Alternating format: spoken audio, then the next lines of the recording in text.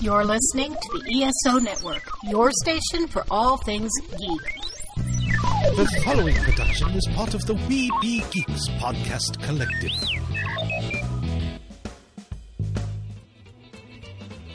Welcome to Earth Station 1, a weekly podcast dedicated to all things sci-fi, fantasy, and much, much more. Sit back and relax and enjoy the show. Hey there, listeners, and welcome to another episode of the Earth Station 1 podcast. We are back with the ESO Network Book Club, and this time out we are looking at Ready Player 2 by Ernest Cline. That's right, the sequel to the bestseller is here.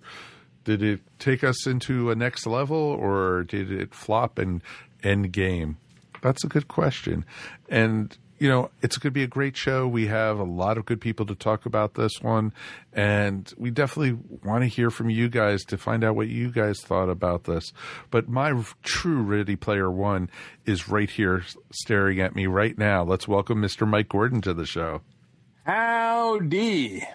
How many quarters does it take to play your level, sir? I'm pretty cheap, actually, so not a lot. Oh, that's good. You don't have many tokens. I'm not one of those 4-quarter machines. Well, that's good to know because, you know, hopefully the levels aren't get too hard to pass. Oh, man. Goodness gracious. You know, you have to find the secret fez at the end of the levels to level up. And then you have to find the invincible tiki mug to level up. So it's kind of cool. I definitely think he's ready for it. And we're ready for you guys. How are you guys doing at home? We definitely would love to hear from you guys. Write us, please, at feedback@earthstation1.com. Find out, you know, what are you guys up to? What have you been doing for 2021 so far? We're already made it through January. Can you believe that? It's already past us. As long as 2020 was, 2021 is just flying by, which is pretty amazing, and hopefully good things are coming our way this year. So definitely would love to hear from you guys. And speaking of hearing from you guys, we'd love to get feedback from you guys. We would love to get a rating from you guys. So we're not too proud, you know, please leave us 5 stars wherever you listen to this show, and feedback would be much appreciated. That's how we could find out what you guys think about us. Let us know what you guys think of the show. Definitely want to hear from you guys, and that this is the way to do it. You know, tell your friends, tell your neighbors, and we're available everywhere you could listen to podcasts. So definitely do. And if you want good geek talk, of course, go to our Facebook group. We have got a great ESO Network Facebook group where we talk about all kinds of geeky stuff. And speaking of geeky stuff, the new episode of the Dragon Con report is out. That's right. 2021 is here, and the first episode is out. Mikey, what did we talk about? Well, we talked about the news, which there's very little of, as well as just reviewed some aspects of last year's Dragon Con when they went virtual, and what that might mean for future Dragon Con. So had a lot of fun. We've got the usual, band of Dragon Conners together. I thought they were misfits. Really, I thought they were total misfits. Yeah. But we're having fun, and we're hoping, fingers crossed, that the Dragon Con, no matter how it happens this year, that it's going to be an event that will be the best of the year. No, hopefully it'll be a blast as always, and we get into a lot of different topics on this one. So check us out. You could check out the Dragon Con report on either the ESO Network website, or they have their own website now, which is dragonconreport.com. And of course, please subscribe to that show also. Wow, that was a free little promo for them right away. You know, that's pretty awesome. Speaking of promos, let's also give a big shout out to our patrons. That's right. The ESO Network Patreon is here, folks. And we have a great bunch of people already helping us out, but we would love more. We'd love you to get involved with it for as little as $1 a month. You get really cool stuff up there. You get previews of shows. You get 48-hour advanced, preview of the Dragon Con report, Earth Station 1, Earth Station Who, and some new shows that are coming down the path are going to be starting to post their show up there early. Also, you also get the ESO Board Silly podcast. You get some swag like ESO Network magnets. You get window stickers. You might even get a chance at the Geek Seat. That's right, folks. You could be in the Geek Seat too for as little as $1 a month. All you have to do is go to patreon.com/ESO Network.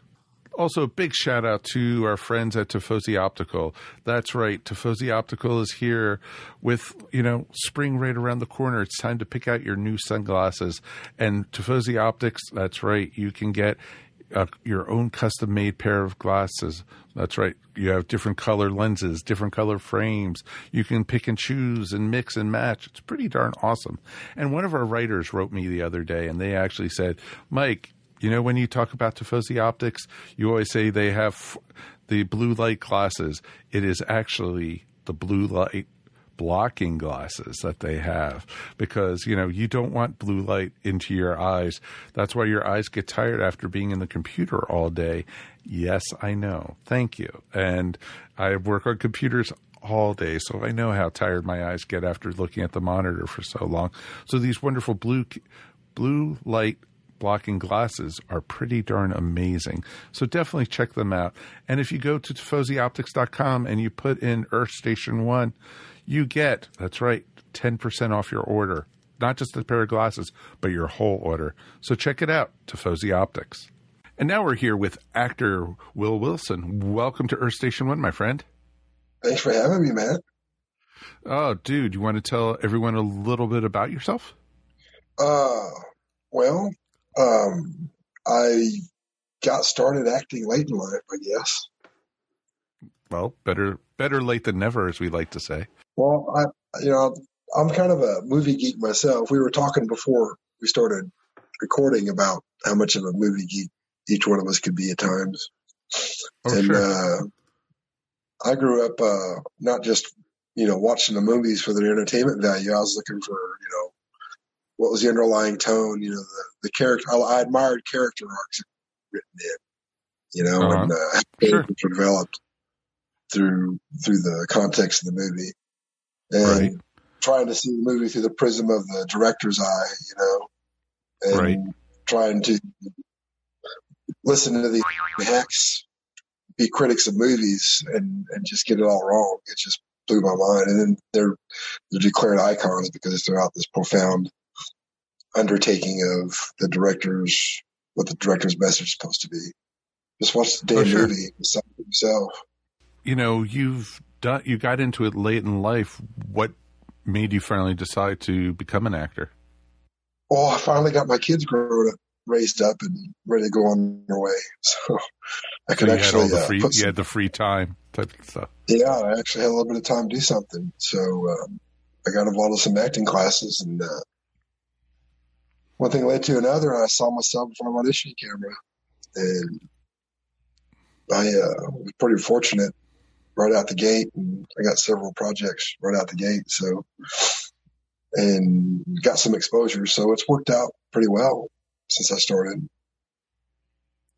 That's pretty awesome, man. Because it's tough to break in, but depends what kind of roles you're going for, and if you're willing to take small little roles and then work up to bigger and such. And some people think, oh, I'm going to be the next, I'm going to be the next Danny Trejo, or I'm going to be the next George Clooney or something, something like that. But, if, like with me, I'm doing the same thing. I'm getting now into doing voice acting and such because I've done podcasts. I've been doing podcasting for 10 years, and everyone always has said, oh, you've got the voice for it. You should be doing this. And me, oh, but I'm a podcaster. I can't do any, And then same thing as you. My son's grown. It's like, now it's my time to do something also. There you go. And it's you're basking in the fun of it. Well, exactly.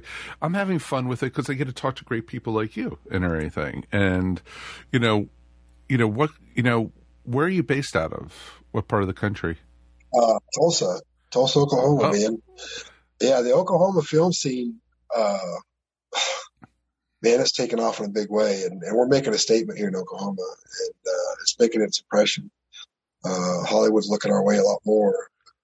We're wanting to the reason Oklahoma's so attractive is because we're so maverick in our approach, and we're trying to be original in our thinking. And the independent filmmaker has its niche here in Oklahoma, and there's so much. There's a rich tapestry of places to go to, and there's a rich fabric as a backdrop. So it's definitely got its perks working out of Oklahoma. Well, and, I'm sure. I'm sure, Oklahoma's and film and music industry just keeps growing by leaps and bounds every year. Even COVID didn't seem to slow the roll that much. And we have That's Reagan cool, here, and we got Killers of the Flower Moon coming in. We got Right. Out of Exile, which I just shot. We got Second Chances I'm shooting now. So no, it totally makes sense, and it's pretty awesome because I looked through your film history, and you haven't been in it, that long, but it's pretty awesome that you get to, what the projects you have worked on is, and you've worked with some pretty big stars already, which is pretty cool. yeah, Peter Green and Ryan Merriman and Adam Hampton, Kyle Kawika Harris, director, and Kyle Jacob Henry, Wilson Novelist, up and comer. Right. A lot of great talent. Producer wise too. I mean, Lori Cummings and Marcus Cox and Jacob Snovel. Right. It's just great talent to work with. And, transplants, LA producers coming in and mixing it up with Oklahoma producers, turning out a really phenomenal product, especially with the budget, we're working off of, and taking advantage of Oklahoma's nod to the film and music industry by, the incentives they give for us here now. And we're still trying to build off of that. And, we've got a full-blown lot trying to get produced here. We got several studios popping up all over the place here, sound stages. So, I mean, there's all kinds of. We're trying to. If I had my way about it and I had my input to it, I'd try to keep as much of the politics and political stuff out of movie making as we can. Not trying to direct a message, but if you want to send a message, whatever. But we don't need to be directing any messages, We just need to tell a story, man. Lay it out and let people decide for themselves instead of trying to influence the thought process. Exactly. Movies should be, dreams and, whatever you want to get out of it. It should just be fun.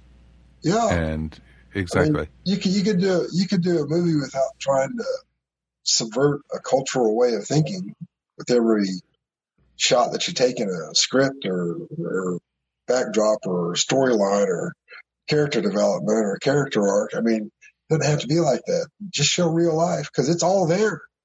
It's all there without having to have it shoved down anybody's throat. You're going to find it no matter what. Yep. It's just part of life. Yeah. And so just accept it for what it is instead of, in my mind, in the creative process, you want to explore those boundaries and you want to hit on those things and raise those subjects. But you go from being an informer to a bully in my mind, just trying to shove it down people's throat all the time. And especially the way it's delivered. And I'm talking about everything from, political divide, racial divide, religious divide, sexual divide, whatever. There's just quit feeding the divide because there's a lot more people out here want to come together than want to divide each other up. You know what I'm saying? I agree completely. And we need you're saying it perfectly. Our movies, our creative processes need to include the real human experience, and that's the real human experience.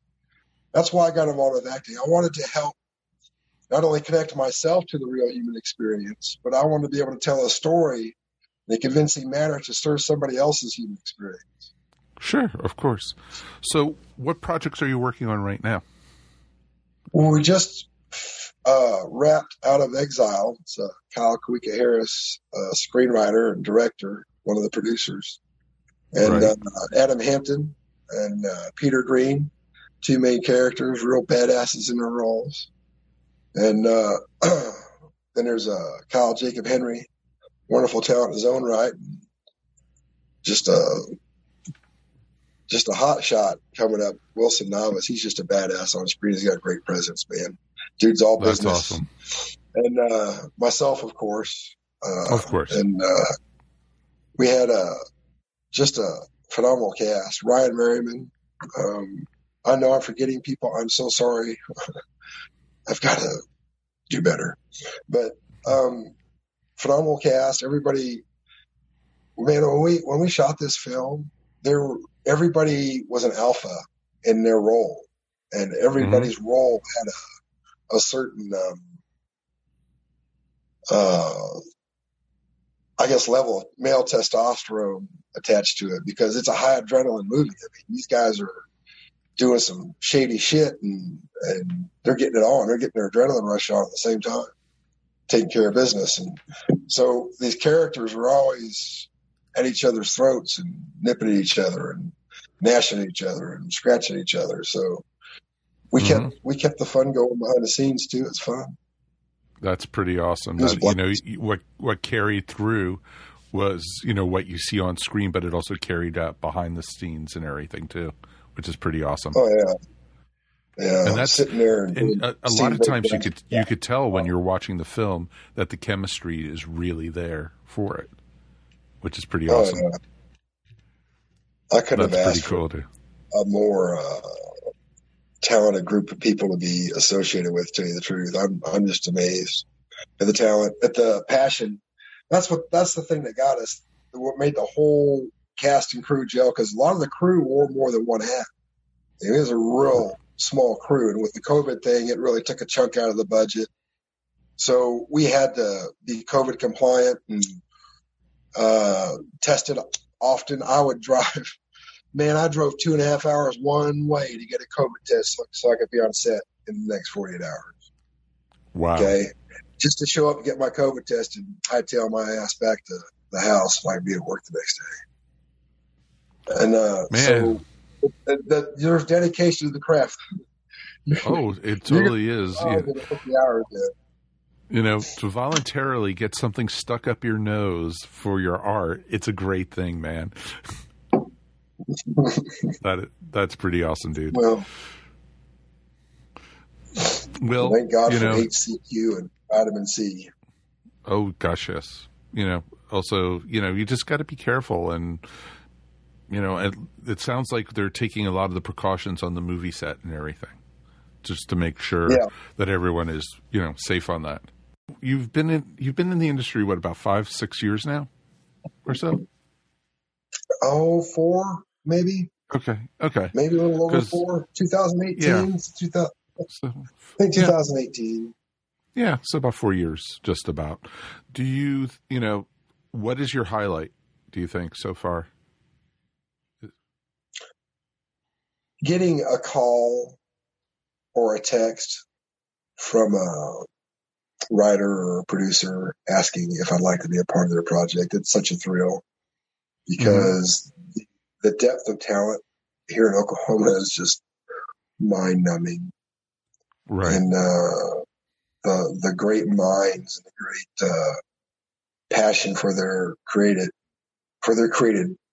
product is unsurpassed. It's just raw talent here, and everybody's just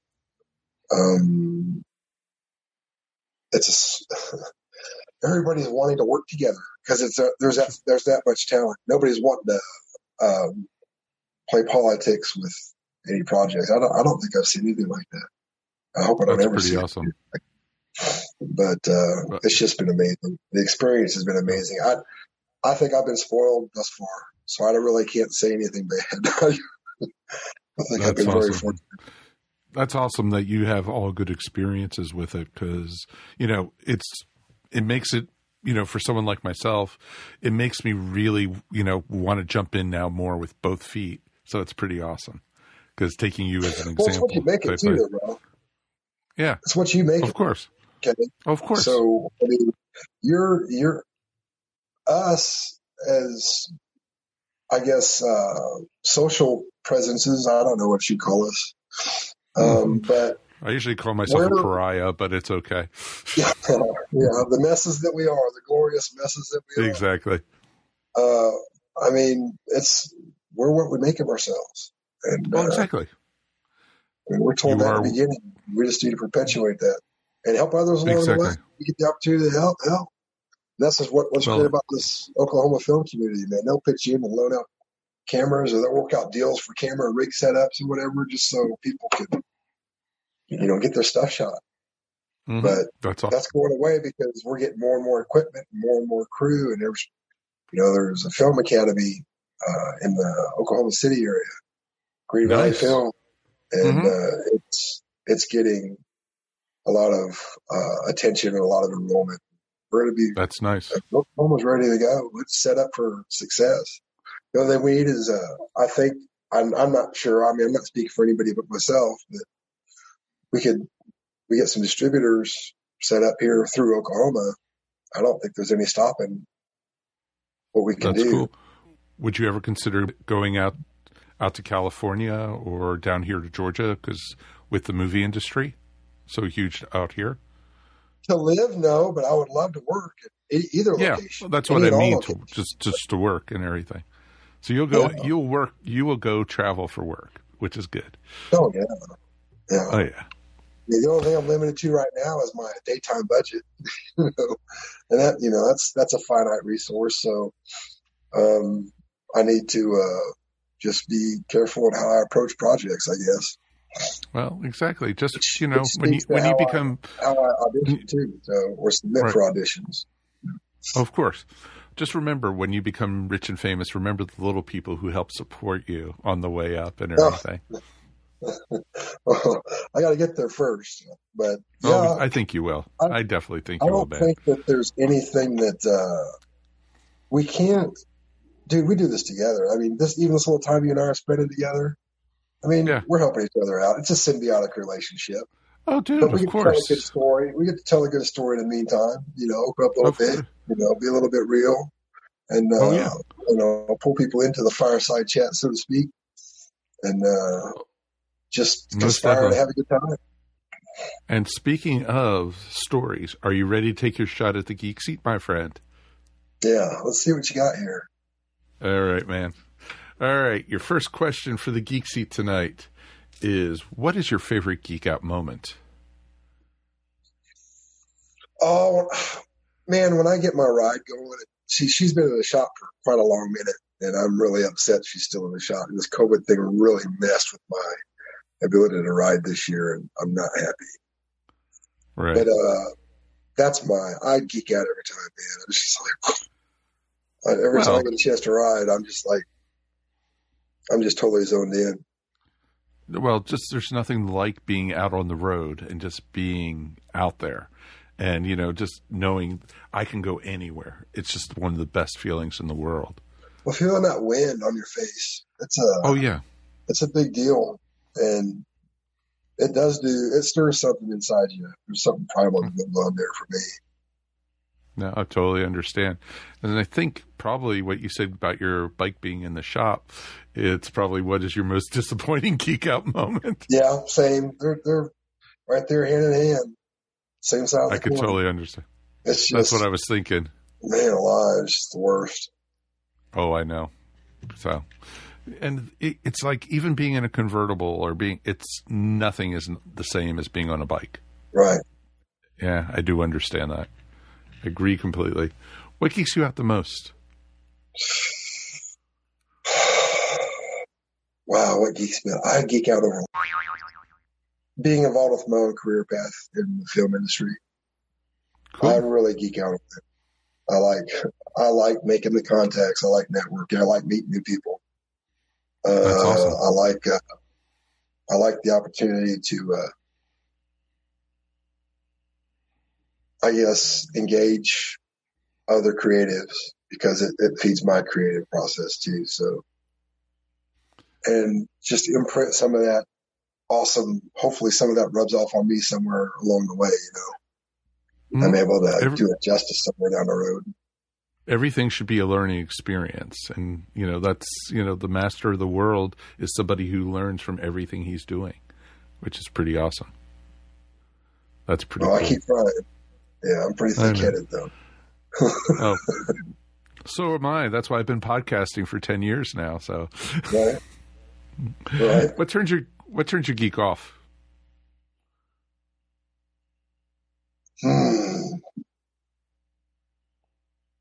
Probably if I'm not around people that share the same geekiness. I don't want to impose my geekiness on them, so I'll just pull it back because I don't want. I'm really passionate, and I have a pretty big presence, I've been told. Mm-hmm. So when I'm talking about something I'm geeking out on, it's kind of intense.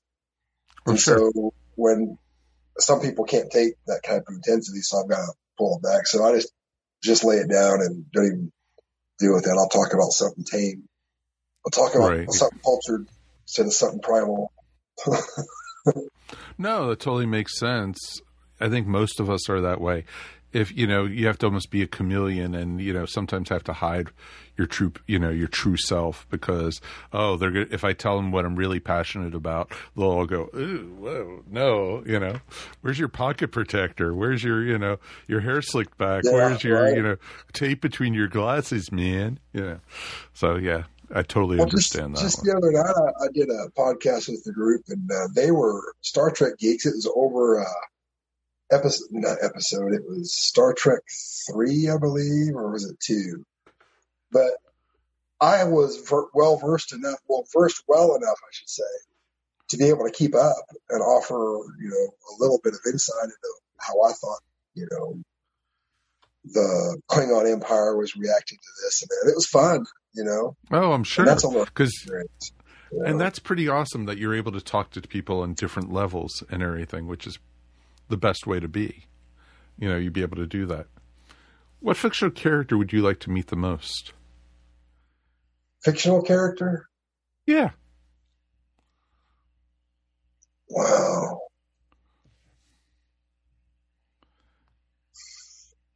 That's a heck of a question.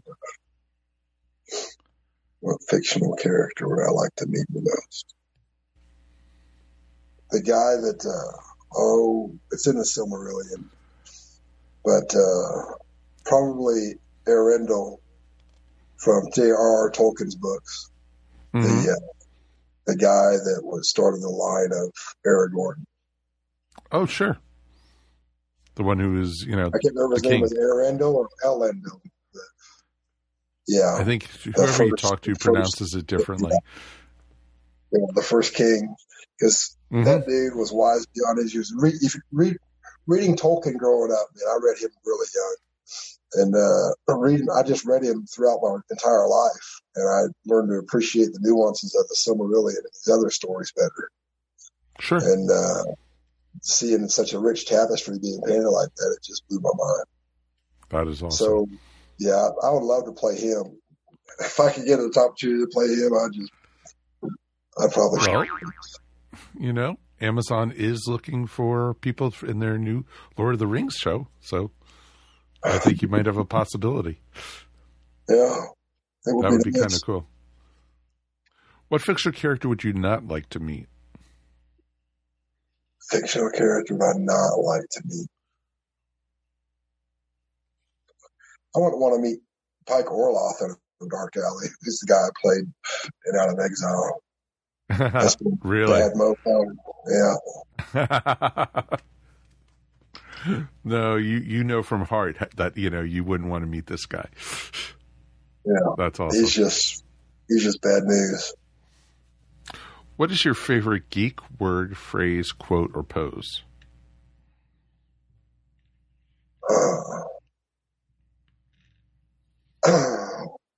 I don't know if I'd call it geek, but a motto of mine is, I adopted it,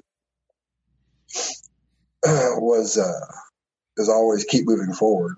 It's the infantry motto. And, that's awesome. The other ones follow me.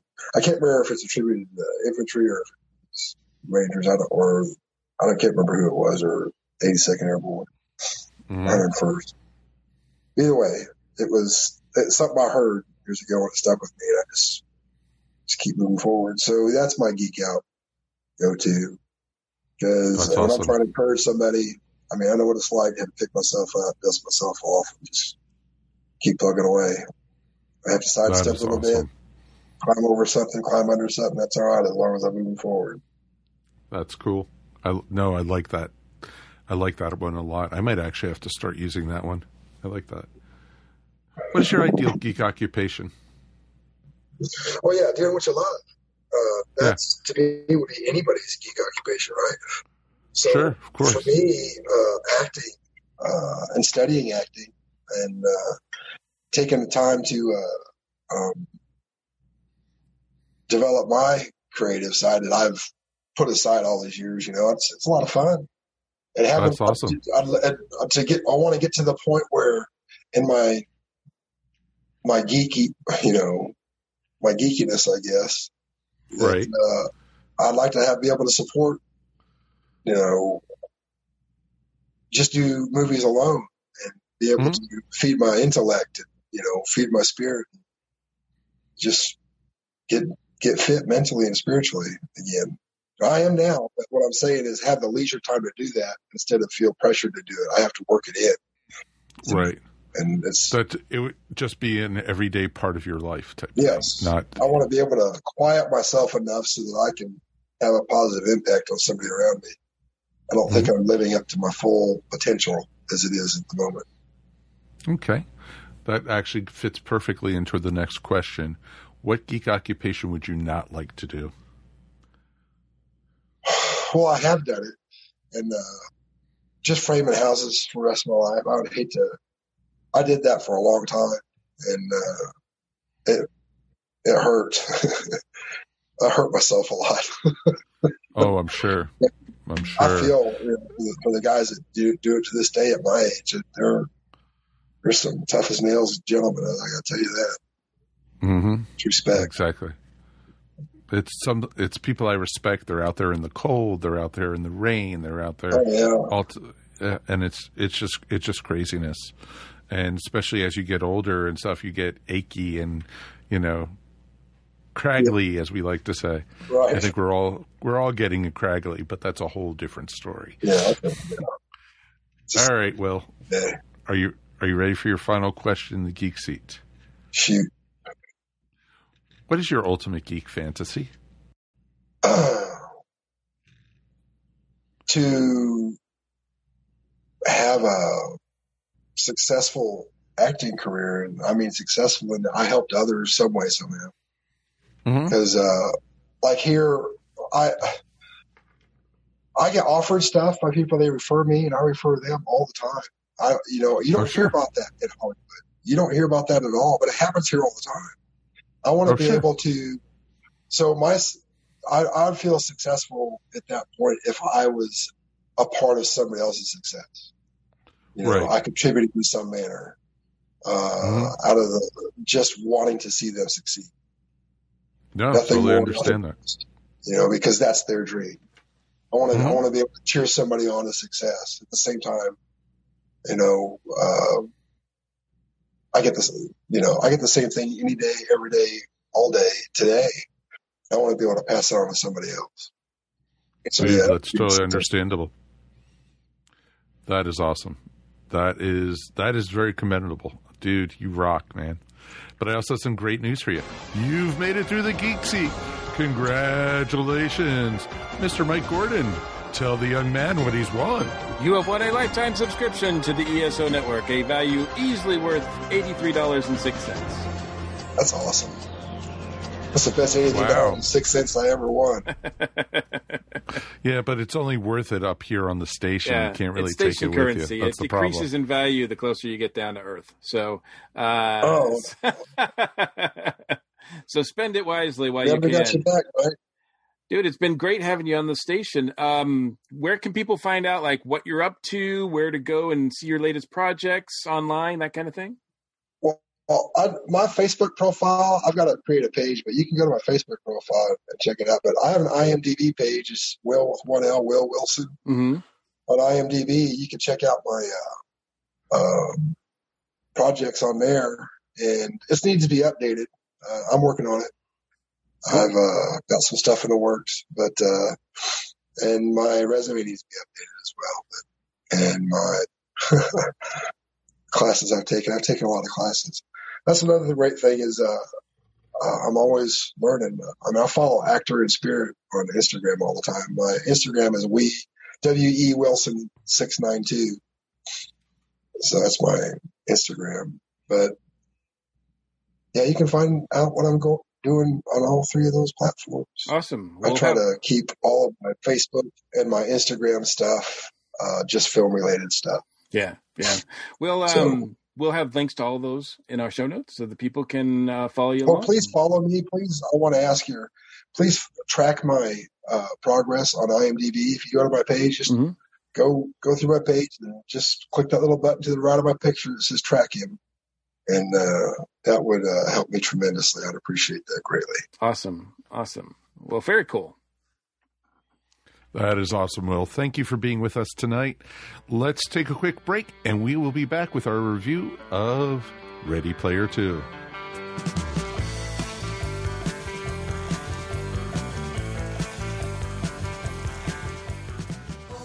Hi, this is Ashley Pauls with this week's Box Office Buzz. Today for my blurb, I want to talk about 2 streaming services that I have tried out. They're not new streaming services overall, but they're new to me. One of my kind of geek goals for this year was to check out other streaming services and kind of sign up for a different one each month. Give it a try, and in the end, see which one I liked best. My first one that I tried out is called BritBox, and I absolutely loved this streaming service. It's great if you're a fan of British dramas, TV shows. There's a lot of great period dramas, thrillers, some mysteries. Some of my favorite things that I watched on this is I am a huge Jane Austen fan, so I watched a new adaptation of Sense and Sensibility, an adaptation I'd never seen of Jane Eyre. It's a really great, cozy winter watch. I just love British dramas so much, whether they're set in past historical times or more current times. So highly recommend that if that's an area you're at all interested in. Relatively inexpensive for that streaming service. The other one I just signed up for is called Acorn TV. It's basically the same as BritBox. However, there's a different selection of shows on each platform.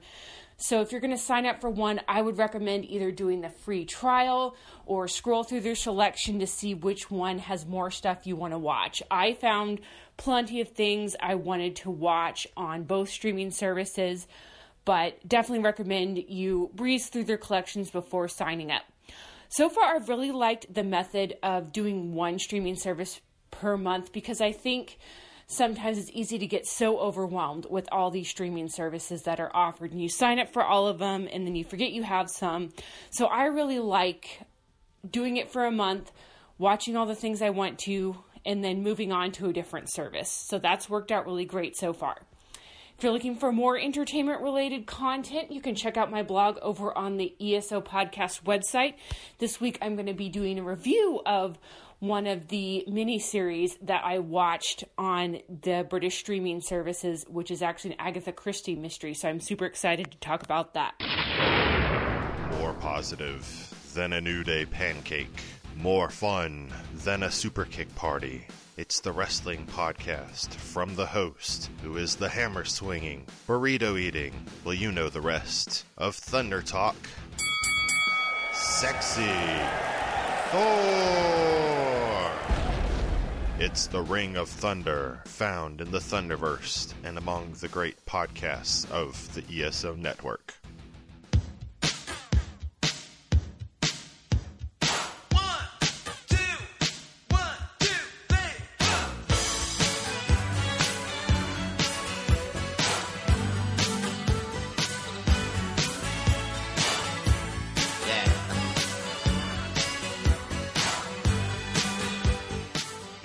Hey there, welcome back to Earth Station 1. Now we got to talk about our new sponsor on the show, NSC Live TV. That's right, folks. NSC Live TV is the proud sponsor of the Earth Station 1 podcast, and NSCLiveTV.com is the premier site for finding live auctions or comic book shops.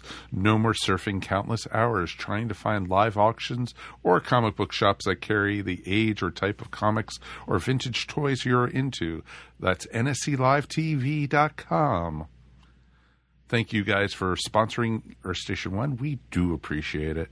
And speaking of appreciating it, it is finally time for the main topic. That's right. We've all been waiting for this for quite some time. Since the book came out, it is time for the ESO Network Book Club. And we are looking at, ready for this, Ready Player 2. Take it away, Mikey. Yes. We are heading back to the Oasis, and we couldn't quite get the high five together, or even the low five. But we've got five. So we've got the medium five, I guess. I don't know. I thought we were the sloppy five, sloppy or something. Five, right? The sloppy five. Of course, this wouldn't be a book club without Kirby Bartlett Sloan. Welcome back, Kirby. Thank you. It's always fun to do these. We also have back with us Van Allen Plexico. Gentlemen, it's always so good to be here. Absolutely. And you were here for our review of the first book, and the movie, I think, as well, right? Probably so. Very likely. So, yeah. It's good to have you back, as well as James. It's been a while since you've been on the station again. James Palmer, everybody. Hey, it's always great to be on the station talking about whatever, but especially Ready Player One stuff. So I'm excited to be here. Excellent. All right. Well, we've got a limited time to do it. So let's get started right away. I'm going to start with you, James. What was your thoughts going into, once you heard there was an announcement that there was officially a sequel, it's coming, it's real, it's happening, it's released. What was your experience like? Does there need to be a sequel? You were looking forward to it? Were your expectations high? And then, just real quick, what was, this is going to be spoilers, so feel free to dive in as deep as you want. What was your overall opinion of after you read it? It's not as good as the first book. I've read the first book 3 times. It answered some interesting questions raised in the first book, which I liked. It definitely raised the stakes this time around. Overall, I thought it was pretty good. Like I said, it's not as good as the first book. Mm-hmm.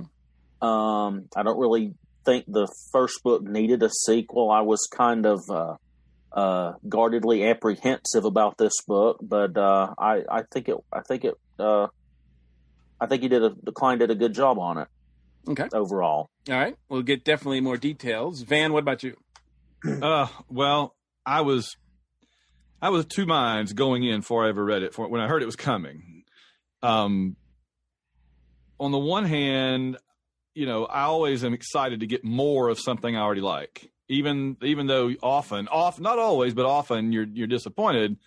Sequels often disappoint, but I was just excited to get more of this property I love. I've probably read the book 3 times and listened to the audiobook 7 or 8 times. But on the other hand, it was really a no-win scenario for Klein, because I just didn't see any way that it was going to come out. I mean, it comes out positive for him in terms of he's made some money. That's great. And it came out positive in terms of we got more Ready Player One that's official, canonical, it's not fan fiction. But other than that, I mean, you knew the critics weren't going to like it as much. You knew that there was this backlash out there already that's been growing for years. And so it just seemed like a way to wave the red flag in front of the people that were waiting for a chance to attack him again. And I got a lot I can say about that. We'll see as appropriate as we go along, but I don't want to go into it all right now. But I just have a real beef with the crowd that basically lives to attack this property and the faults that they claim to find in it that I don't think are legitimate for the most part. But yeah, I was excited to get more, and I was hoping that he did it because he loves it and not just because he knew it would make him some more money. And I think probably a little bit of both, honestly. And now, as far as the book itself goes, yes, James is right. It's not as good as the first, but what is? Not much. Yeah, true. Not much.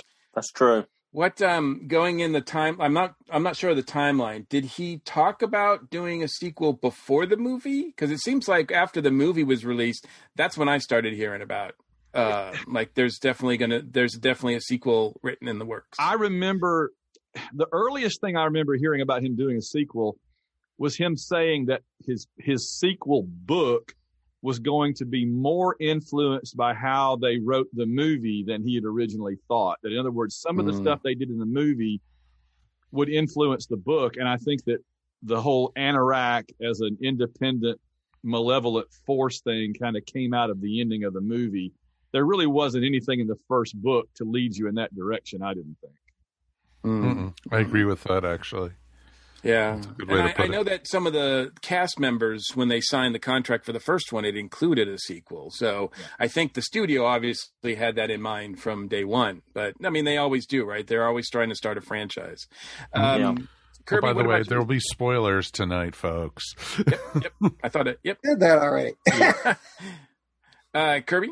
Yeah, but you can never say that too often, right? Like, spoiler alert, right? Not on this show, no. I'm always looking for spoilers. Anyway, I was not real sure I wanted a sequel because I enjoyed the first one so much.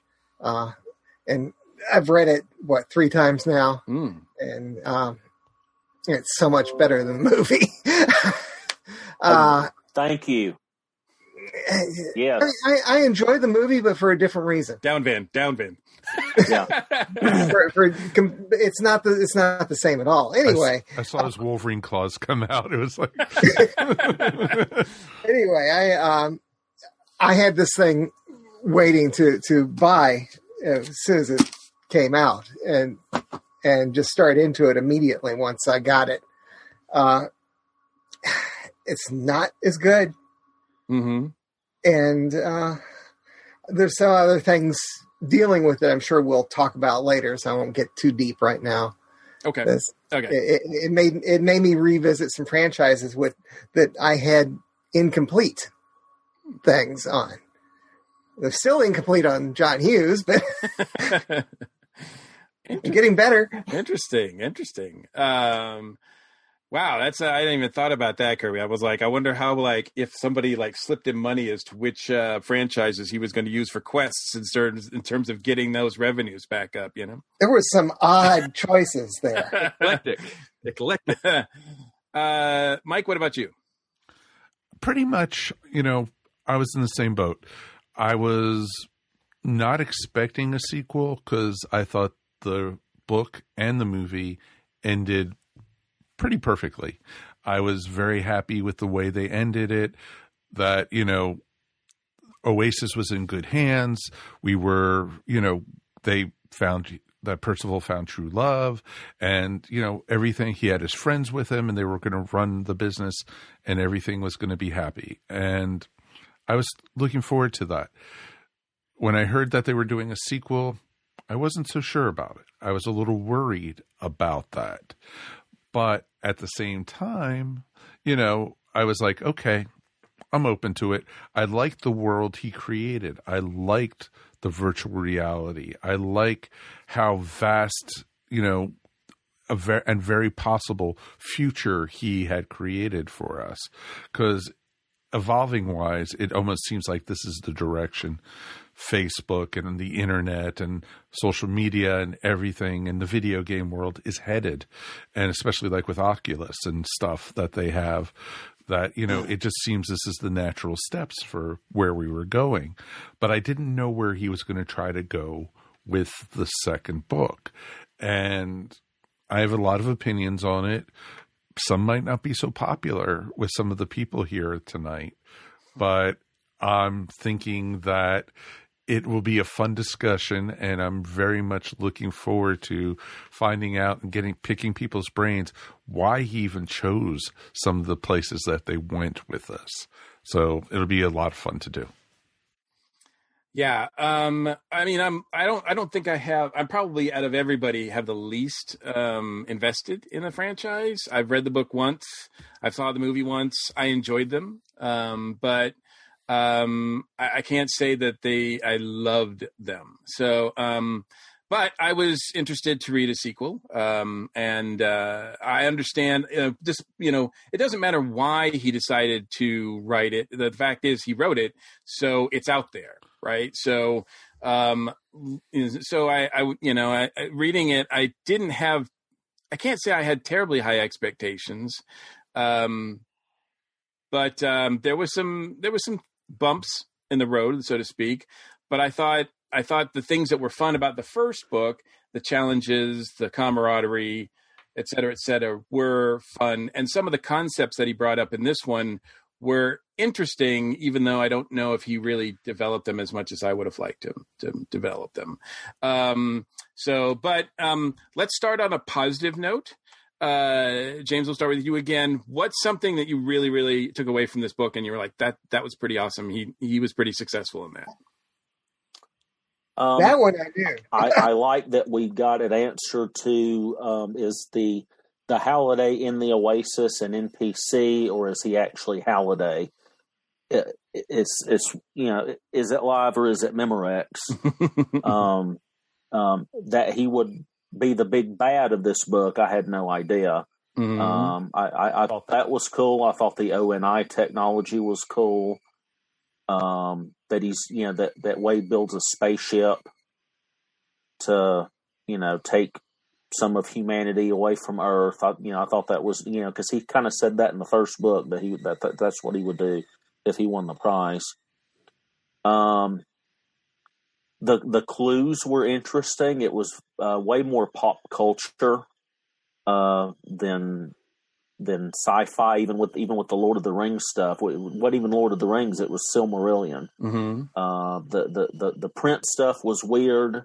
The John Hughes stuff was fun. I'm a big John Hughes fan, but even I didn't know that Robert Downey Jr. was supposed to play Ducky. Yeah, that was news to me as well. In Pretty in Pink. I'm like, did he just make this up? Because I would. Yeah, how did we not know this? I know. Like, I had no idea. So I thought that was cool. There was some John Hughes stuff in the first book that they kind of just talked about in passing with Artemis and stuff. So just stuff like that. It wasn't as many cool kind of little Easter eggs and pop culture references as the first book to me.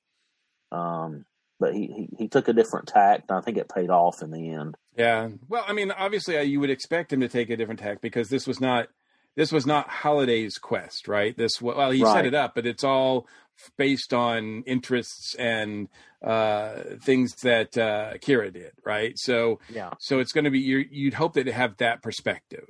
Now, whether successfully he did that or not, I think the jury's still out on with me. But I did appreciate that it was. I appreciated some of the quests more than others, but then again, it's just like the first one.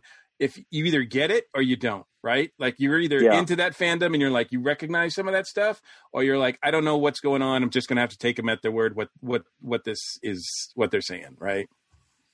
Yeah. And a lot of references are just going to pass you by, but as long as they get that shard, then it's fine. Right. We'll move on to the next one. Van, what about you? What's something positive you took away from them? Well, I had to say, Mira and I have been watching all the John Hughes movies the last few months, ever since she read the book and it's her second favorite movie, and she loves the book. And so, in fact, we just did a White Rocket where Mira and I talked about this new book. She's 12, but she blew through it faster than I did. But she has very strong feelings about Ducky and Robert Downey Jr. and all that. Believe me, that was like a big takeaway. Like, what? So she was squawking about that. I really enjoyed that. What I felt was the biggest, well, there are several things the movie does better than the book. There are several things the book does better than the movie of one. Okay. One of the things I think the movie does better than the first book is it bases the challenges on relationships and not just on cool stuff. Every challenge pretty much in the movie is based on something to do with Halliday and his trying to date Ogg's, Kira, right? It's all about knowing them as people, not just, hey, it's a Dungeons and Dragons module. I thought that was a big improvement that the movie made. And so I thought that this book, it seemed to follow that same path. And these because as you guys were saying, they were based more on Kira this time. I thought that was a step up. I thought that it gave more of a grounding to the contest. I also liked that there was a ticking clock in this contest. That made it different. Yeah. You may like the long form taking months to solve riddles. That's awesome. But I didn't want it twice. So getting to have a different kind of contest where there's a ticking clock and the world's going to end was very different than I can spend 3 years puzzling this out if nobody else figures it out first. So that was a nice change up. And then lastly, that comes to my mind, I like that the characters were all grown up more, except for Wade. Wade was still the same immature jerk that he was in the first book. And why wouldn't he be? Because that lays out this idea, just because you prove to be the geekiest of the geeks to win a contest, that doesn't, he may have won billions of dollars and control the Oasis, but he didn't win maturity. He didn't become any more mature for winning that contest than he already was. And so we saw that, and we saw the consequences of that.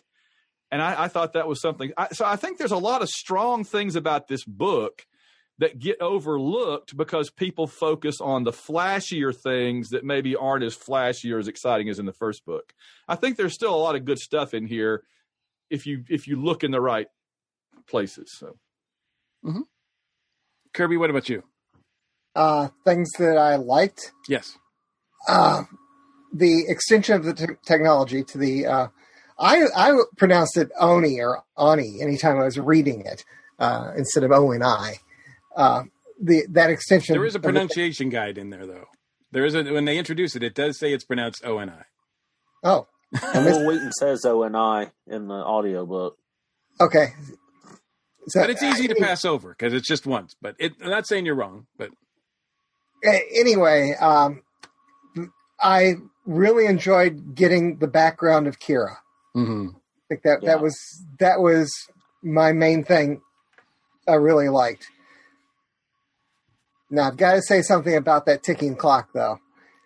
There was not enough time to get all that stuff done, except for sheer luck. Yeah, there never is. There never is. That was the thing that bothered me most about that ticking clock. Yeah. I like the concept of the ticking clock, but twice as long. Yeah, I'm actually like, in not just a ticking clock, but just like a page count. Like I'm getting to at page 300 of the book, and I'm like, he still needs 2 more shards. Exactly. What are we going to do? And he said he had an hour 45 minutes left to do it before everyone. It was just like, no. Like each one of these quests is taking like 25 to 35 pages. Like how? There's not enough room. So, I think the timekeeper for this adventure was the same person who was the timekeeper for the WWE last night during the Royal Rumble. Yeah, maybe. They were just lucky that the Dork Slayer was found by the other group. Yeah, not lucky. Although, I mean, that's the only reason that the other group was introduced. I mean, you knew that was going to happen as soon as But I get it. Well, it was predictable. That's the main thing. Right. Too predictable because you knew that they had to win in the end. Yep, that's true.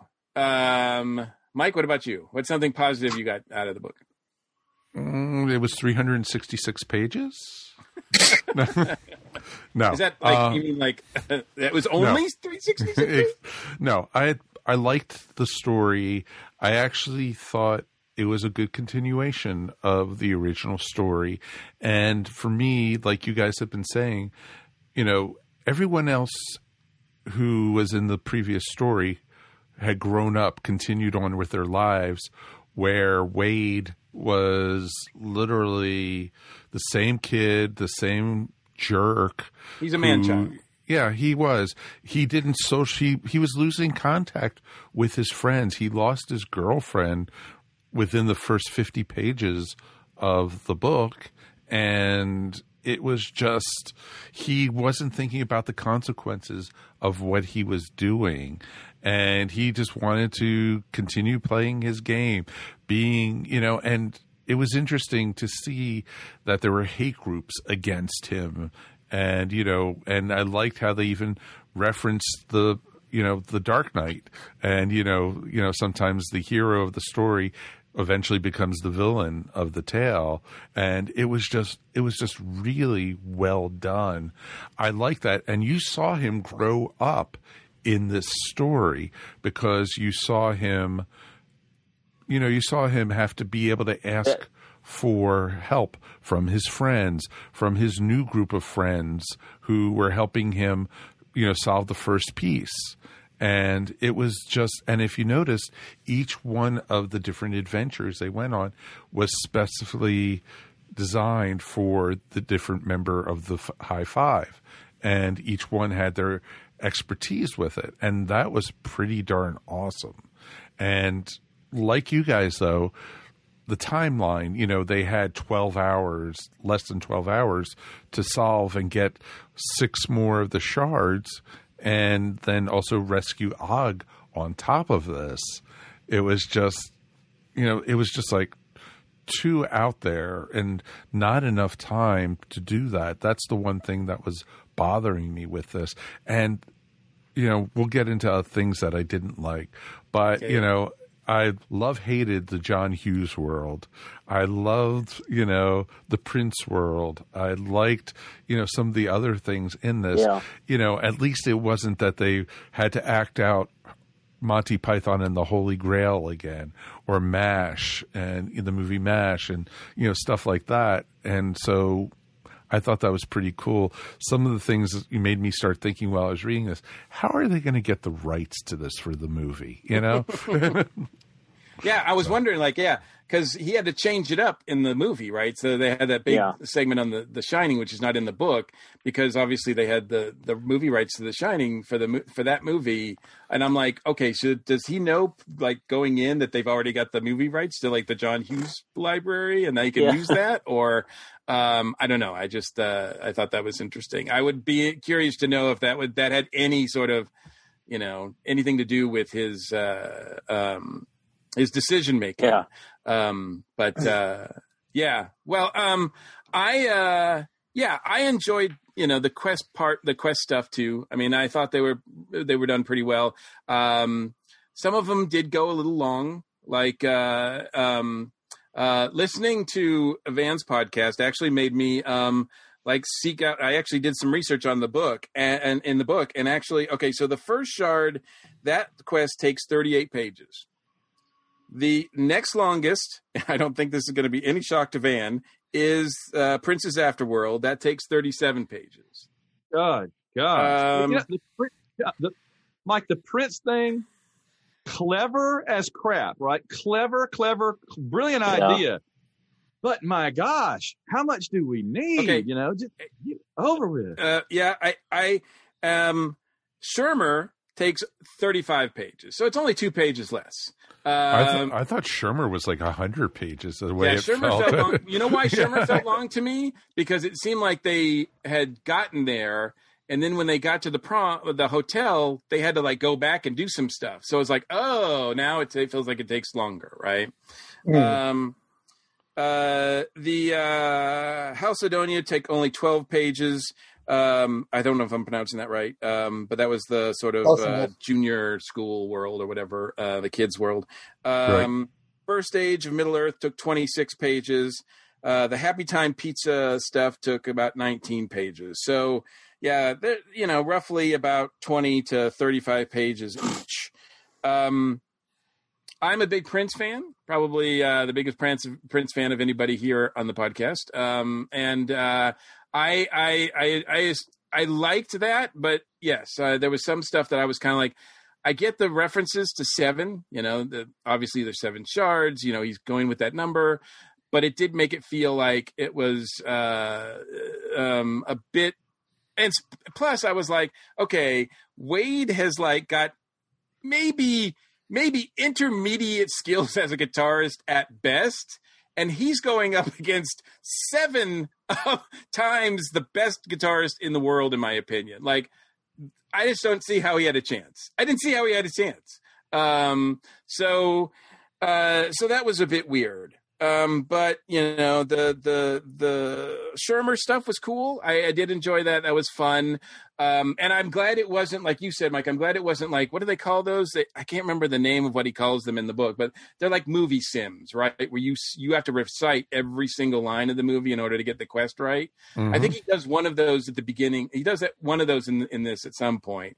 Because he's getting through like I think in the beginning when he's looking for that first shard, and I was like, would that be fun?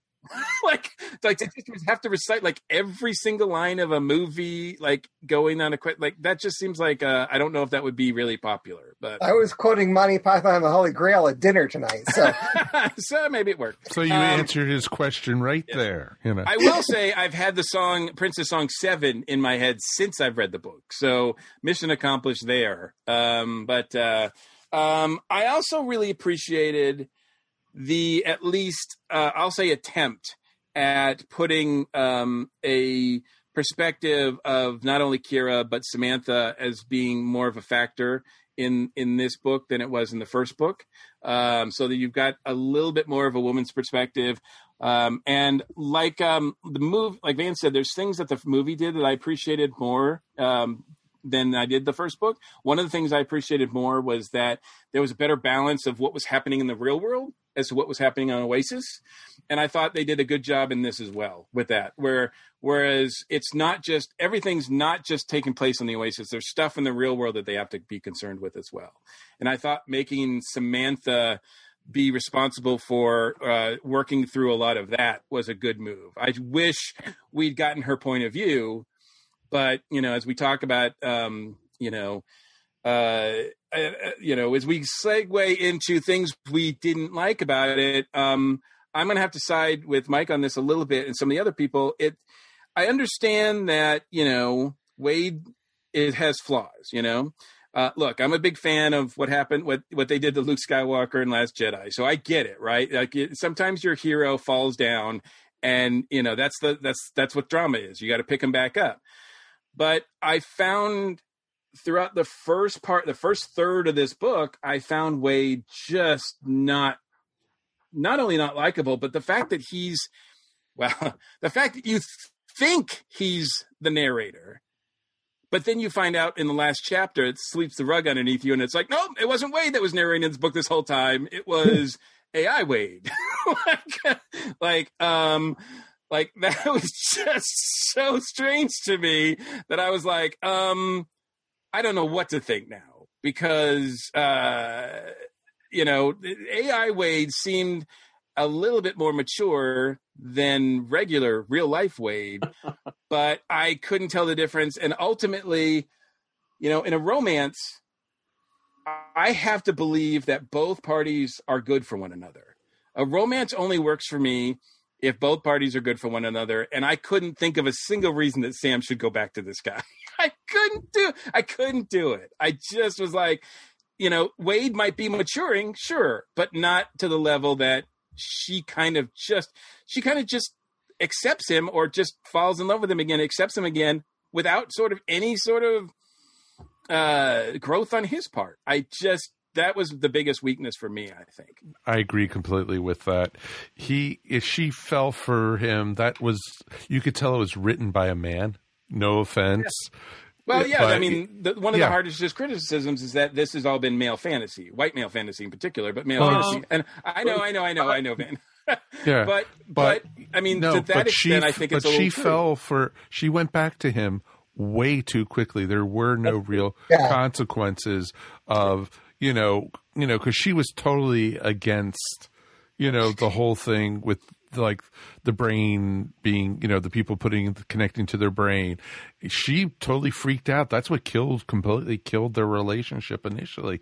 But then, he didn't believe in the quests and the goals that she had of using the money to help better what was going on around the earth in real life, and using the money from, the Oasis that they were making for the jillions and jillions of dollars.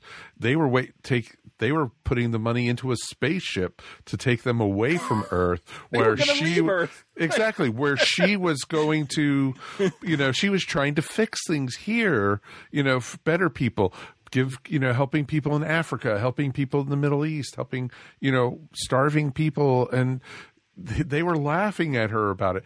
No way my girlfriend would come back to me if I was making fun of her true beliefs ever. No. Yeah. And the fact that like within 10 days, like he doesn't trust her opinion, like he's just like, no, you're wrong. And that, I don't know. It just seemed pretty, there was a lot in that first part where there's an info dump, right? Before we get to the first quest, before we get to the meat of the story and where it kind of gets fun. I agree. James, what about you? I'm sorry, what? I just want to add something to what Mike said there about I desperately, the fanboy part of me desperately wanted Wade at the beginning when he had godlike powers. I had been waiting for this book because at the end of the first book, he gets these superpowers, right? He's like all powerful, and we just get a glimpse of what he can do. And I'm like, man, the first quarter of the next book is going to be him just righteously dealing out vengeance on people we don't like. Instead, we find out he's been using it to zap people who say mean things about him. Yeah. And I'm like, I could totally see Mark Zuckerberg doing that too. It's realistic, but I don't read this book for realism. I read it for escapism and joy. And I didn't want to see him doing realistic things like being vindictive little crap. I wanted to see him doing cool things like battling monsters and stuff, But then I thought, you don't really have a story there because he's invincible. One of the first things that happens is that the AI takes the power away from him. And I'm like, okay, I don't like that, but I acknowledge it had to happen for there to be a story. So, It's why if you're writing a Justice League thing, you take out Superman first, right? Exactly. Absolutely. 100%. James, what about you? What was something that you felt could have been improved, let's say? Well, I know the most tedious thing for me, even listening to Will Wheaton's brilliant reading of it, was the Sega Ninja video game. I think that's the first quest that they went on. That just felt, I don't know, it kind of dragged for me. It was the longest one. Yeah. So, which I would have thought the Prince thing would have been longer. It certainly felt longer, but yeah, it was just something about the Sega Ninja thing. It was like, just hurry up and do we have to go through every playing a game? Single he's level? Not even going anywhere. I mean, they didn't go into that much detail when he was playing video games all through the first book. But and yet I remember almost none of it, James. So that says a lot too. Yeah, that's true. It probably flew by for you. I mean, it was so long and yet so unremarkable that I don't even remember any of it. Yeah, just kind of, It certainly doesn't make me want to rush out and find the game to play it. That's for sure. And I don't remember that one from my childhood. I think I know why now. Kirby, what about you? Well, I was thinking about that. I actually enjoyed the video game portion, but also I enjoyed in the first book. I really got into the quests and everything there because I had pretty much personal relationships with a lot of those things when I was young. Because I'm just a little bit older than Klein. Mm-hmm. Well, what didn't I already say the main thing was the timing? Yeah, was that okay? So that's just your main thing. I didn't know if there was anything else that was that you struggled with. I struggled with. Well, I didn't really understand the Prince stuff because I'm not that familiar with Prince. Yes, it's made me go out and find Purple Rain and watch it and things like that. But basically, I only knew a couple of songs. And so that one I was pretty lost in.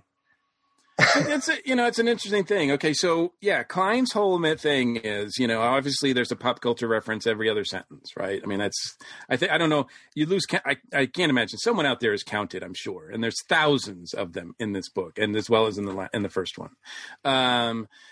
But when I thought in the first book he did a little bit better job of if you weren't familiar with that fandom, you still could follow along. Whereas this one, if you didn't belong to that fandom, I mean, I know a little bit about Lord of the Rings, but a lot of that stuff was, just went over my head. And I had trouble piecing together what they needed to do and how they got out of things because I didn't understand some of the terminology.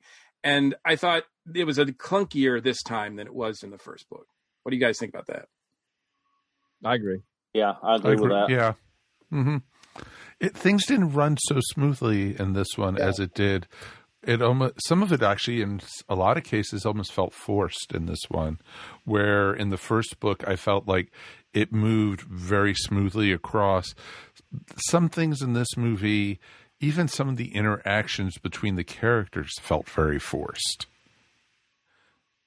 And that's, it kind of, that partly took me out, where I was able to read the first book in 2 days very easily. This one, I kept on putting it down and maybe missed a day or two with reading it just because it's like, okay, I'll get to it. I know I have to have it done by this date, type thing. There's a time limit. Well, exactly. There was a time. The clock was ticking right above my head the whole time. The first time you could read it at your leisure. Now there's a time limit. It's different this time. We try to mimic the plots as much as we can. All right. So with all said, and I know I wish we could get into it deeper, but with all said, okay, I thought that the first book pretty much wrapped things up. The movie left it open, I think, a little bit more than the first book did as far as there being a sequel. This one pretty much, I felt like just wrapped it up and said, I'm done. Wade is not going to, well, it says it's interesting. It says he's not going to ever put on an Oni headset again. You got me doing it now, Kirby. But it doesn't say he's not going to enter the Oasis again. So I find it hard to believe that he's not going to enter the Oasis ever again. And I also find it hard to believe that as he and Samantha continue on and get older, that towards the end of their lives, he's not going to be tempted to make them immortal with the technology that he has. Because he can do that. Like, he can sort of let them live on other versions of themselves. I mean, there's 2 versions of them going off into space. I don't see why I think he would be tempted to do that. But is there room for another one? Do you guys want another one? Let's start with you, James. I don't really think there's anywhere else he could conceivably go with this that I would want to read. I think the story's pretty well done. Okay, as part of that too, and we didn't really talk about it, but of course the low 5, right, are introduced here. I think it would have behooved him better to develop those a bit more. I would have and sparse those throughout the quests. It would have been yes. And therefore seeded enough in us to want to follow them maybe later on. So there wasn't enough for me to care, but maybe, that is a possibility. I was surprised when he didn't, because he took the trouble to describe each of them. Thank you. Yeah. And I thought, these guys are going to continue the story. And we didn't even see him go after the Dork Slayer. He's kind of limited in his first-person tense.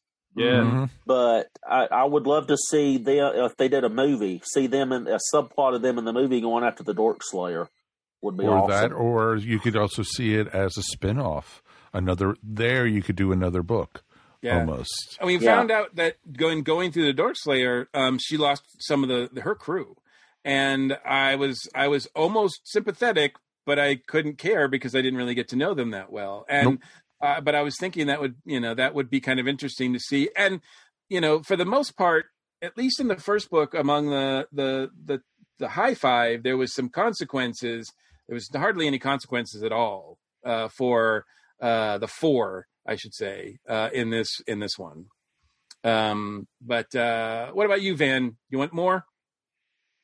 I said from the moment I read the first one 10 years ago or whenever, I said there's going to be Ready Player One, Ready Player Two, and game over. And so when they introduced the big red button at the end of Ready Player One, I'm like, there's game over right there. And I spent the entire second book wondering, are they going to push the big red button in this book or not? And they played with it, but they didn't do it. So I figured that'll happen in the third book if there's a third book.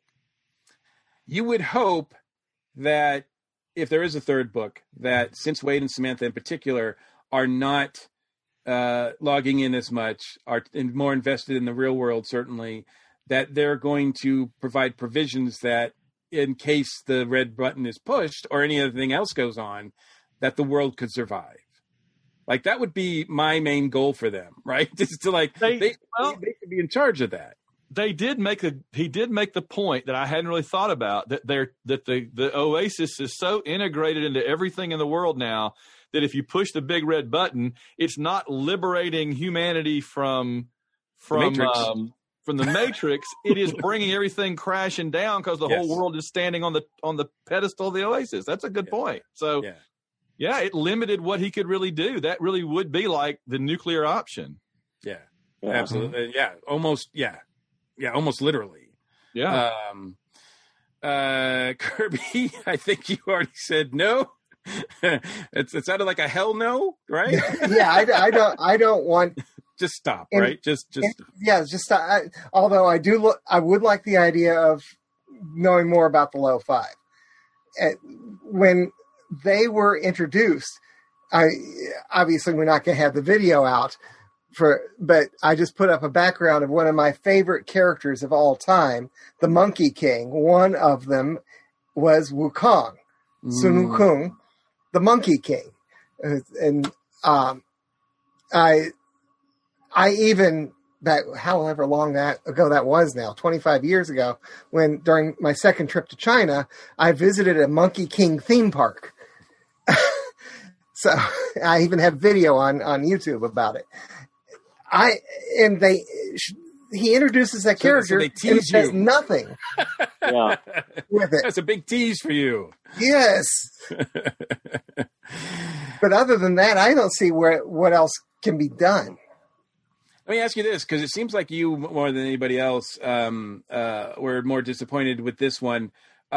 Does it tarnish your view of the first one at all? Are you still going to go back and reread the first one and listen to it and all that and enjoy it? I plan to reread it again. Okay, so it doesn't harsher your buzz.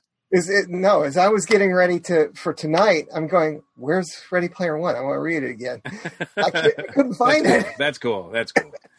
Mike, what about you? Do you want more? No. Straightforward. No.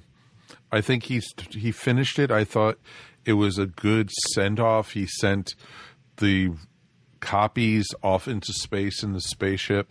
Then he also told what basically happened to the counterparts, on Earth, and that, basically Wade and Samantha are expecting a daughter. They're saying what happened to each person.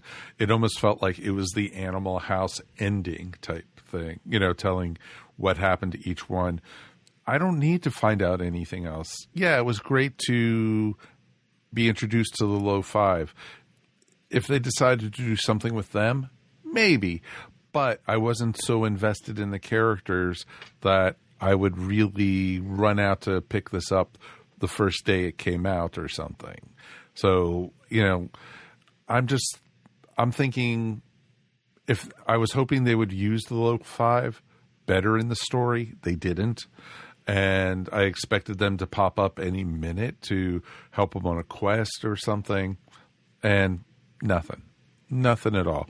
So, overall, I think, he's done. I think this is it. It's a good enough time.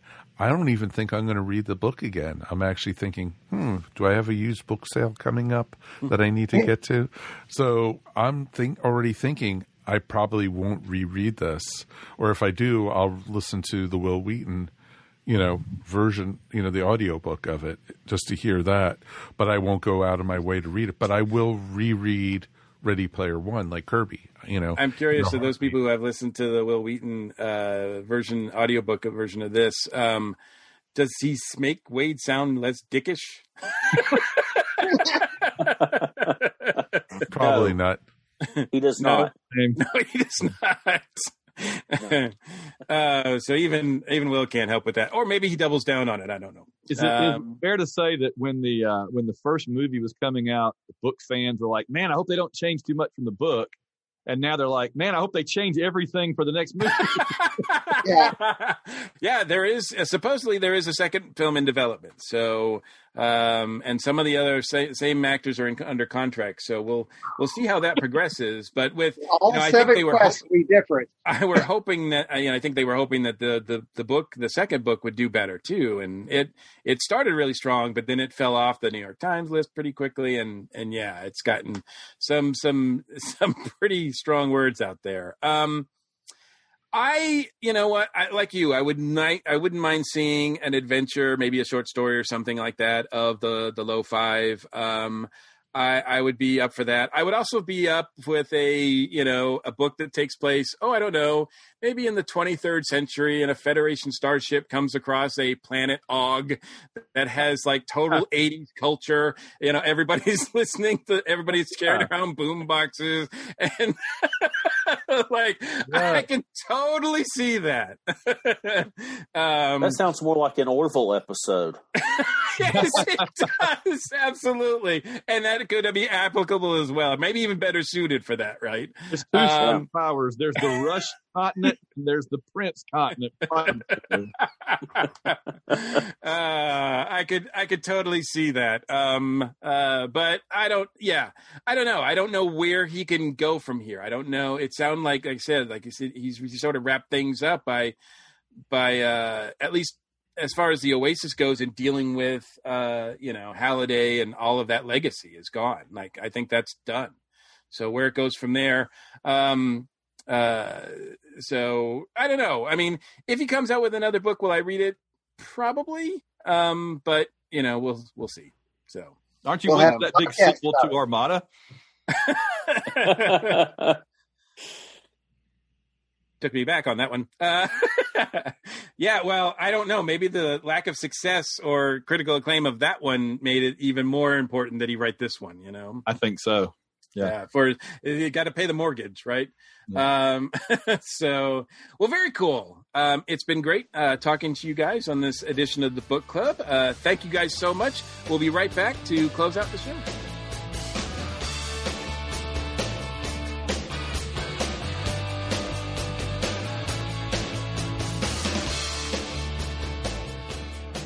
Everybody, Michelle here with an Iconic Rock Talk Show moment, and looks like 2020 is living on in 2021, at least for the foreseeable future.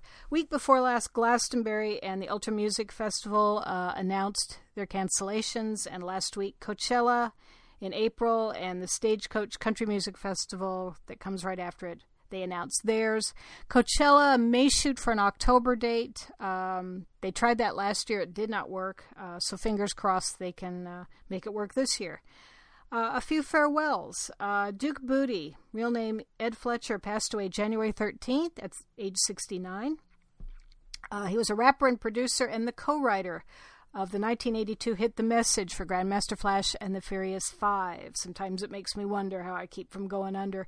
This song was the most seminal in the history of hip-hop. It's credited with taking the genre away from just being party music and doing social commentary.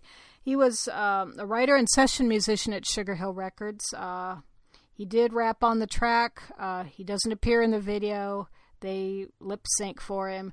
He didn't get a lot of credit. Later, when the song became so important, he really wished he had held out for more. He quit the business and followed in his parents' footsteps as a teacher. He was adjunct professor of critical thinking and communication at Savannah State, where he lived in Savannah, Georgia. He's survived by his kids, his grandkids, and his wife, Rosita, who he'd known since he was 16. Also, farewell to Hilton Valentine, founding member and guitarist of The Animals at age 77. If you shut your eyes, I know you can hear the guitar intro to House of the Rising Sun. And also electronic art pop pioneer Sophie, who was 34. She passed in Athens, Greece. Tragically, she had climbed on a wall to look at last week's full moon, and she fell with tragic results. So travel on well, and salutations to everyone there. This has been the Iconic Rock Talk Show moment. The blog is iconicrocktalkshow.wordpress.com. Right now I've got my predictions for the Rock and Roll Hall of Fame class up. They should announce that ballot later this month, and we will be talking about it on the show. Also have a blog at esonetwork.com. That's all for now, and we'll catch you next time.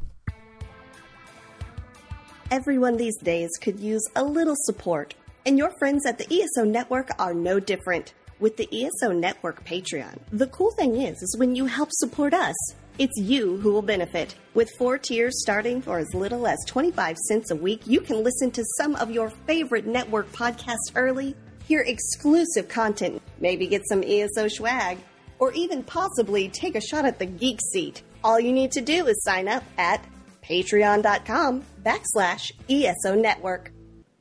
Welcome to A Geek Girl's Take. I'm your host, Angela, and this week, this Geek Girl is talking about the TV show Scream Season 1. So, I'm a little late on this one since this show started in 2015, but it was still a fun watch, and I just watched the entire first season in about a week, so I figured I would talk about it for this episode.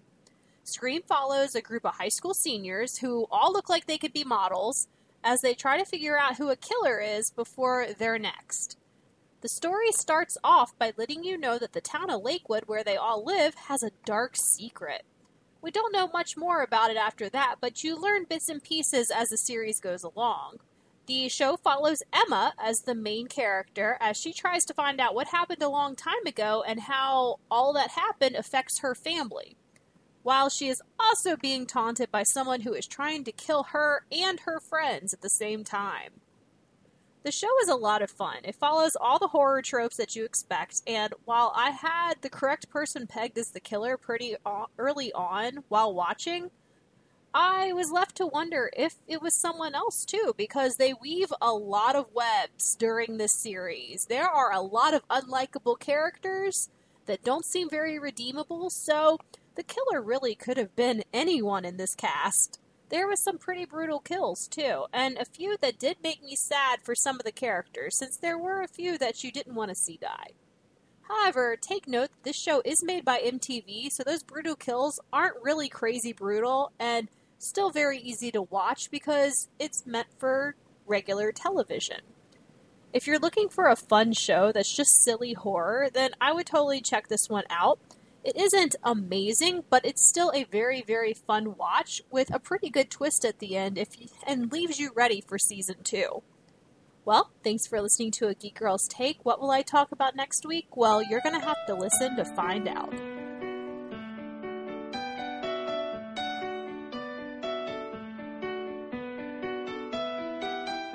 So that's going to wrap up another episode of the Earth Station 1 podcast. Let's thank our guests for being here tonight. Mr. James Palmer, it's been too long, but we will have you on once again. Thank you so much for coming. Thanks for having me, guys. It was a pleasure as always. Hey, any time to play video games with you is always a great time, my friend. Exactly.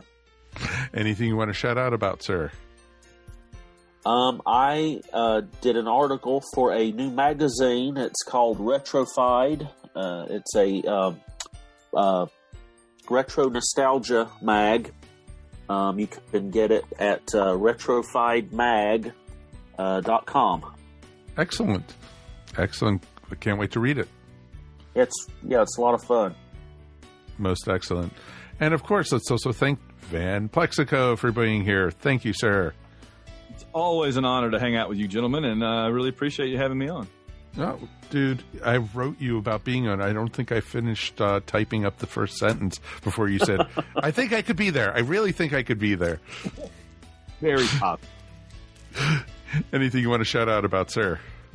Well, I guess the main thing currently is I'm finishing up editing and kind of putting the production wraps on Alan J. Porter's new James Bond mega book. The Bond Lex will be out in a month or two, and it is going to be a monster. I'm really looking forward to that. It's coming out through White Rocket, my company, and it's got gorgeous art all the way through it. It has everything that's ever been in any Bond story, comics, movies, TV show, anything. It references it like an encyclopedia. It's going to be like 500 pages of amazing Bond information and art. Dude, that is amazing. Cool. I had nothing to do with it except getting it out there to the public, and that's what we're going to do. You know what? Alan is both of you guys are such an encyclopedia of Bond, and it's fun to listen to your show because you guys bring up stuff on it that I didn't even know about. James Bond. We have a lot of fun with it. And I consider myself an expert on it. And so that's pretty awesome. I think so. That is awesome. And Kirby, thank you, sir, as always. Always fun to be on the show, particularly talking about books. As I was looking for my copy of Ready Player One this evening, I was looking along the books upstairs and going, oh, I wish we could talk about this one. I wish we could talk about this one. It's nonstop. It's almost like a book club could almost be its own podcast or something, Ooh. Oh, don't throw that into that gauntlet. We don't want to do that. Anything you want to shout out about, sir? Well, I'm always can be found on the 20 Megabyte Doctor Who podcast, where for the past several years we've been going through every single story, and we finally shifted from the classic series to the new series. Ooh. We just did The Unquiet Dead, and so next week we're going to be dealing with Slitheen.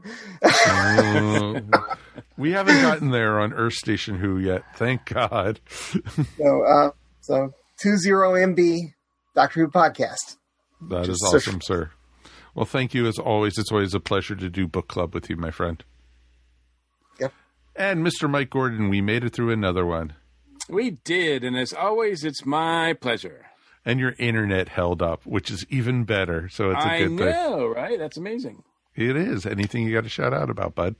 Yeah, I mean, I know we don't talk a lot about wrestling anymore, but last night was my favorite pro wrestling event of the year, the Royal Rumble, and I had a lot of fun watching it. I thought they did a great job, and I'm particularly happy with both the men and the women's winners. You have new talent coming up that are going to be headlining WrestleMania, and that is in Bianca Belair, who I am very excited by, as well as the returning superstar Edge. Talk about old talent, but he's our age. Come on, he is old. Right, exactly. Too old for this stuff, so to speak, right? But no, I'm really excited. It's got me excited for WrestleMania. The road to WrestleMania started now, and very excited at what those two have in store for us. No, it was a lot of fun to watch last night, and it was neat to see it. Royal Rumble is my second favorite pay-per-view that WWE does, and WrestleMania, of course, being the first.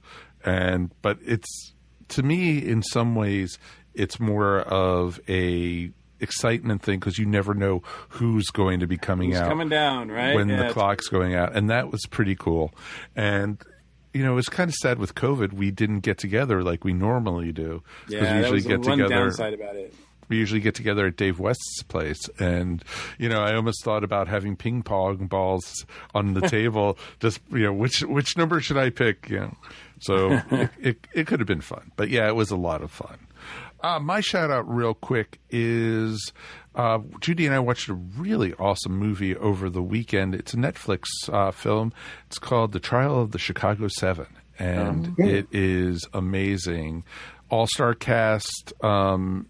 Basically, it's the trial of the folks who they claimed started the riots at the 1968 Democratic Convention, and it is an amazing story. And it is, if you get a chance, do watch it because the performances alone, and even Borat is one of he plays Abby Hoffman. And it is Really? and he is amazing in this movie. There's a lot of movies that Sacha Baron Cohen has been in that he's done serious roles, and this is somewhat comedic, humorous role, but he does it so well because he gets into character. And if you also want to see something that he's done, it's called The Spy. It's a series on Netflix, and he plays an Israeli spy who was in the 1960s, who was spying on Syria. And it was really amazing to see that it's not Borat. It's not silly at all. And it is, he's a great actor. And I'm shocked to say that, because, you keep on thinking, thank you very much. You think of Borat, but he's so much more than that, and that's what makes it pretty darn awesome.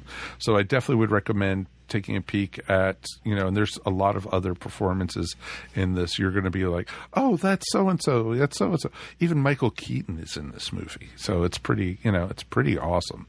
That's a Sorkin movie, right? That's he's always good with the dialogue and the dialogue. Well, he also likes the political intrigue, look what he did with West Wing.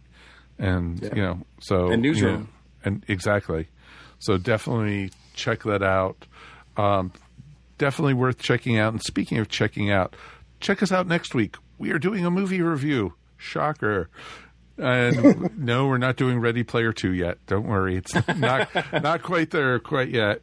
But we are going to be looking at a movie that's celebrating its 20th anniversary. We are looking at Almost Famous. And it is one of my favorites, and it's just, this one has a lot of meaning to me, and we'll talk all about it. And we definitely want to hear from you guys. Please write us feedback at earthstation1.com.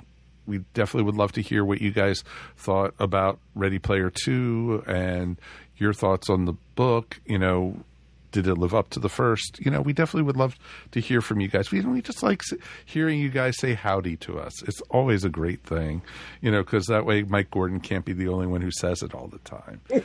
So, it just makes a little more sense that way. Thanks for listening to the Earth Station One podcast. We're powered by NSC. You can find that at www.nsclivetv.com. Remember, you can find Earth Station One wherever fine podcasts are found, including now Amazon Music and Audible. Please subscribe and tell all your friends about us. Yes, we aren't too proud to beg for subscribers and listeners. On behalf of myself, Mike Faber, Mr. Michael Gordon, Kirby Bartlett Sloan, Van Plexico, and of course James Palmer, thanks again for listening. We will see you here next time on the Earth Station One podcast. Stay safe, hug your loved ones, and peace. We're out of here. And we're done. That was a lot of fun. You've been listening to the Earth Station One podcast, a show by fans for fans.